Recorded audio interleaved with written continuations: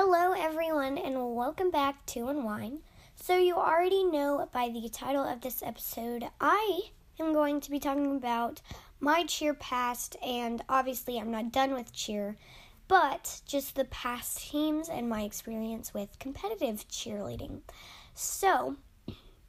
And I'm also going to kind of touch on the difference between competitive cheer and other types of cheer and kind of what competitive cheer is, because it's very different than you're probably thinking. So we're going to start with kind of what competitive cheer is and the difference between all of the other types of cheer. So I feel like the cheer you're probably thinking of is school cheer and sideline cheer. So that is where it's run by a school, and the school you usually cheer for basketball games and football games, and there's a season for all of that.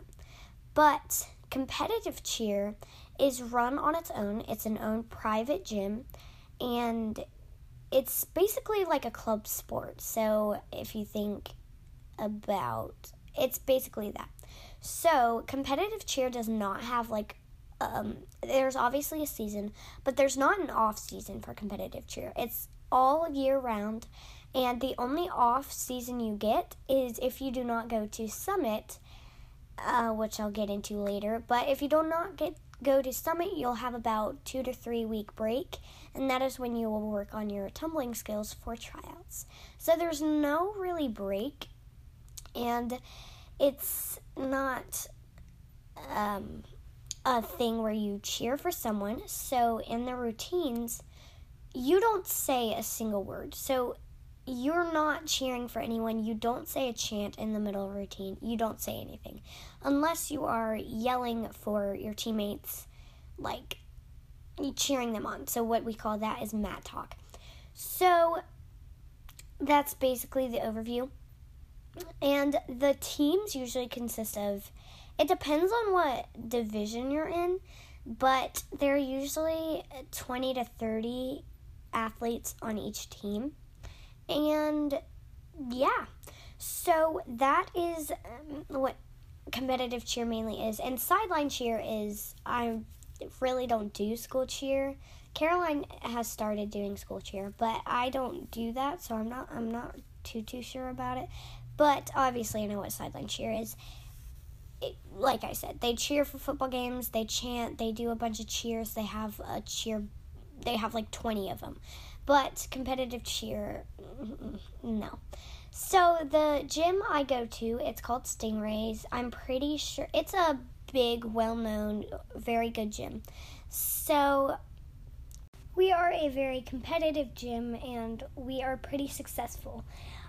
So basically, that's kind of an overview about what competitive and sideline is. So like I said, teams consist of 20 to 30, and there are many different divisions. And the first team I was on, it is called Grape. Not grapes, Grape.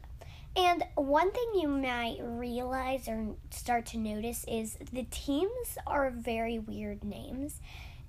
And if you're in the sport, you understand it completely. It's like second nature to you. But if you're an outsider and you're like, what the heck is Grape? That sounds so weird. Like, it's kind of hard. It's just something, I don't know why they're named that, but there's not many names you can come up with. So we have a lot of fruit and colors in our teams in our gym. So that's what you will notice. That's what the pattern is. And before I go any further, just want to mention my dad has a podcast, and it is actually, he doesn't do it anymore because it was reading his book, and it is about competitive cheer, and it's about my sister. She was on a team, and she was too young to go to Summit. She was not eligible to compete at Summit, but her coach ended up bumping her up, and they went to Summit. And he wrote a book about that because he was the team dad, and usually there's a team mom. There's never a team dad. But he was chosen to be the team dad, and he wrote about his experience with that team in that season. And So he made a podcast reading the book. I highly recommend it. It's a great podcast. I listen to it when I go to... All right, quick cut in. I forgot to mention this when I was describing my dad's podcast. His podcast name is Welcome to Mintland, and that's also the same as his book. And the podcast, picture is my sister's team, full, team picture. So you'll probably be able to tell it once you see it, but yeah, sleep. So I lost my train of thought. Okay, so the first team I was on is Grape, like I said. And Grape is a mini level 1. I think that's right. So Grape is a mini level 1. I was on there for 3 years, I believe. Yeah. And I was on there a year before Caroline was. So I think she moved to Georgia before or after I was on Grape. So she came the second year I was there. And we were good. I feel I was young and we were winning a lot, and I was young, but I remember us being really good, and that just might be because I was young and I thought, but I just remember us being great, and it's Grape and it's level 1, so there's not much you can do. But I just remember we were pretty good, and we had the coach I actually have now. And yeah, so there's not much to say about that because I was super young. There's not much going on there. So I was on Grape for about 3 years, and my sister, she was on Red. I'm not too sure I'm pretty sure she was on Red all 3 years of my... Oh, no. She was on Peppermint 1 year. But anyways, I'm not too sure about what all the teams she was on, but I'll try to do my best. So, on Mango, so after my 3 years of Grape, I finally moved on to Mango, which is a junior level 1. So it's same level, but it's a different age group. So minis are as young as they get. So actually there's a tiny, but tiny is super young. And then minis are kind of 5 and 6 year olds, they're super young. So I went from a 5 and 6 year olds for 3 years to a junior team, which is 10 or 11 to 15, 16, something like that. So it was a big change, and I was so excited. Now, Caroline was on Red with my sister. So Red was a level 2 team, and we were very competitive back then, and I wasn't really mad that she had gotten on a higher level team than I had. I was just upset that we weren't on the same team together because we had been on the same team together for 2 years and we were best friends, and I was just really upset that we weren't on the same team. And so yes, so my Mango year was great. I was center flyer, which means when they hold you up, I was a flyer, which is the girl on top, and I was in the center, and it was a good year, no complaints. And then one of my coaches, her name is Coach Carly, she asked me to help out on Peppermint. So there's this thing in cheer called cross-competing, and that's when you're on 2 teams at once. It happens kind of frequently, but it's not something, you're not always on 2 teams because one team is enough. One team is chaotic. It's enough. So it was crazy. I was at the gym 5 hours a day. Not a day. But when I would have practice, I'd be at the gym 5 hours. And I had no complaints. Sometimes I'd be when we would get done with practice for Mango, I'd be oh, they're lucky they get to go home. I have another 2-hour practice. So, I never really had any complaints because it was a great year for both. But, it was a lot. And me being 6 or 7 years old, 6, 7, or 8 years old, I'm not really too sure how old I was. It was a lot. So, I don't see myself cross-competing again. It could happen, but I just don't see it happening. If someone asked me, I most likely would say yes. But so that is my mango year. It was a great year. And then peppermint, same year. It was fantastic. No complaints there. And yeah. So the next year I moved up to black. And black is a youth level 3. So I've gone from mini to junior to youth. So the age levels go like this. They go tiny, mini, youth, junior, senior. So I had moved down an age level, but we were a really mature team. We were very good. And black was a level 3 team. So I went from level 1 to level 3 in a year. And I was still pretty young. I want to say I was 8 or 9 when I was on black. I'm not too sure about my ages. But I was 8 or 9, and I was so excited that I would be on a higher team and that I'd be on a level 3 team. And I was just so excited because typically that does not happen because usually I went from level 1 to level 3. So it was a big change because the tumbling and the stunting skills going from level 1 to 3 are extremely different. So I had skipped an entire level, and I was just so excited. But Caroline had stayed on level 2. She stayed on red, and that was the year my sister decided to quit competitive cheer. And I was still young, and when me and my sister would usually do stuff together. So we used to do horseback riding together, and she quit, so I didn't want to do it without her, so I quit as well. But I just never saw myself quitting competitive cheer, so I just kept with it, and I kept doing it, and obviously here I am now. But Caroline stayed on red, and I was on black, and I was so excited, and the biggest shock for me was, so if you're a center flyer, you're one of the best flyers. You're in the center for a reason. It's great.